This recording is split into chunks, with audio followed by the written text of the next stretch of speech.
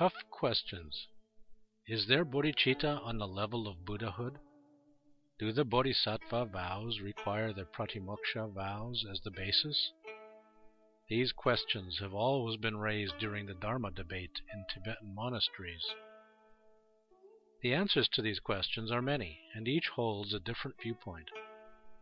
According to the superior viewpoint of Nyingma Master Long Chenpa, they can be summarized as: on the level of Buddhahood, there is absolute bodhicitta, but not the bodhicitta conferred in rituals while on the path of learning.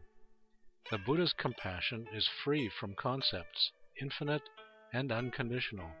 Once gained, such bodhicitta will never be lost.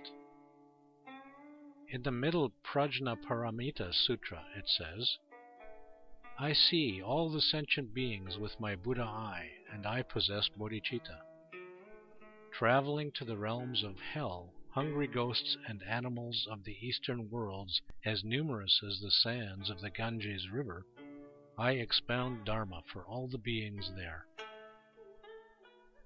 According to the views of Chittamatra, one must have kept at least one of the pratimoksha precepts to receive the bodhisattva vow. In Lamp on the Path to Enlightenment, it says, only those who have kept at least one of the 7 categories of the pratimoksha vows are the fortunate ones to receive bodhisattva vows. No one else can. According to Madhyamika, every sentient being can have bodhicitta, and thus possessing a human body is not required. The Jewel Heap Sutra says, when the treatises are thus expounded, numerous beings, gods, nagas, demigods, garudas, big-bellied ones, and so on, all generate bodhicitta, the wish for unsurpassable, true, complete enlightenment. Therefore, these 2 points of view are not contradictory. As long as genuine bodhicitta is generated, the precept in the pratimoksha vows, such as not taking life, becomes perfect also.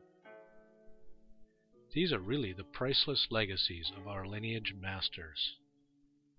1st of February, year of Renwu, March 14, 2002.